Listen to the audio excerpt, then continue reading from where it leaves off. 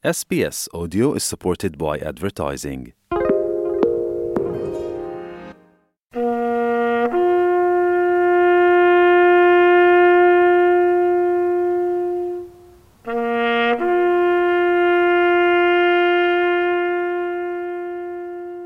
Ieri, stimați ascultători, în toată Australia s-a comemorat Remembrance Day, cea de-a 101-a aniversare a armisticiului care a dus la încheierea Primului Razboi Mondial.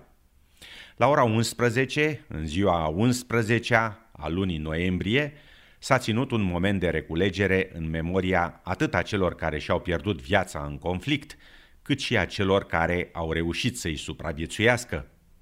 În Primul Război Mondial au fost implicate peste 70 de milioane de persoane și se estimează că între 9 și 13 milioane au pierit, o treime dintre victime neavând un mormânt propriu, identificat. Dr. Tom Rogers, de la Monumentul Australian al Războiului, afirmă că prima aniversare a zilei armisticiului a fost considerată un serviciu funerar pentru acele familii care n-au avut niciodată o astfel de comemorare. The importance of Remembrance Day in the period immediately after the First World War was that it allowed families who'd lost a loved one to reflect and to, in a sense, have a funeral service that they never got to experience.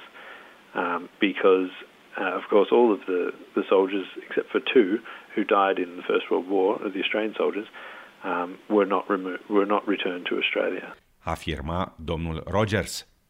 După al doilea război mondial, guvernele australian și britanic au schimbat numele comemorării de la Ziua Armisticiului la Remembrance Day. În anii care au urmat, aceasta a evoluat de la un moment de rememorare a victimelor conflictului la comemorarea tuturor militarilor, bărbați și femei, inclusiv a celor în viață, explică Dr. Tom Rogers. It has evolved to do that, and I think it's done that following society's broader recognition that when people come back from war zones, having survived and even without physical wounds in some cases, they can still be very badly affected by their service. And so that's something that I think the public is becoming more aware of, and as a result, the remembrance has always, or is following that public awareness. I think Remembrance Day has always been a day that has been led by members of the public. It isn't something that has been imposed by the government or anything like that. It has always been something that has been led by members of the public from 1919 onwards. Afirma domnul Rogers. Brad Coplin, acum în vârstă de 49 de ani, e un militar care s-a înrolat în armata australiană de la vârsta de 17 ani, servind 24 de ani până când a fost forțat să treacă în rezervă pe caz de boală. Detașarea de 4 luni în insulele Solomon, iar apoi în Afganistan, l-au marcat serios pe domnul Coplin, care a sfârșit cu un diagnostic de PTSD, adică Post-Traumatic Stress Disorder. Din toate, cel mai rău e starea de constantă vigilență, din care nu poate ieși, afirmă fostul ofițer australian. When I go into a cafe with my girls, I sit in the cafe with my back to the wall so I can see the entire area, how to get out, all those type of things. So you're always looking for threats. Even driving at times, you can be still looking for threat or a roadside bomb or anything like that. At times I still get nervous about rubbish and stuff piled up on the side of the road because in Afghanistan they blow up, and it's hard to switch that off. A couple of years ago, wife and I were driving down the Eastern Distributor and a Coke can just started rolling across the road and I've just yelled stop, stop, stop, which I would have if we had been in a military vehicle, purely because I thought someone had put a bomb in it. And I didn't think about that, it just came out straight away. And that's one of the hardest things to deal with. Afirma domnul Coplin.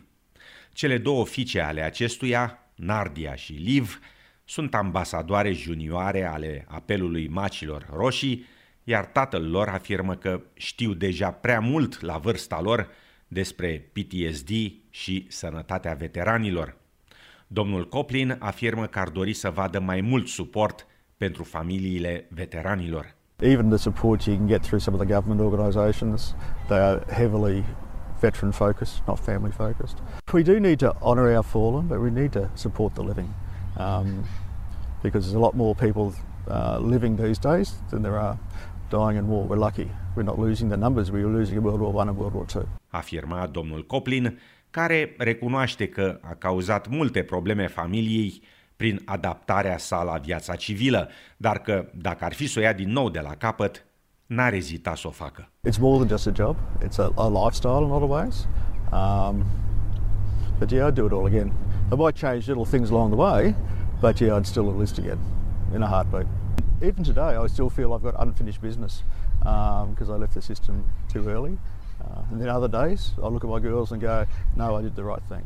Afirma domnul Coplin. După trecerea în rezervă pe caz medical, acesta a concurat la Jocurile Invictus la Londra în 2014 și a fost apoi manager adjunct la Jocurile de la Orlando în Statele Unite.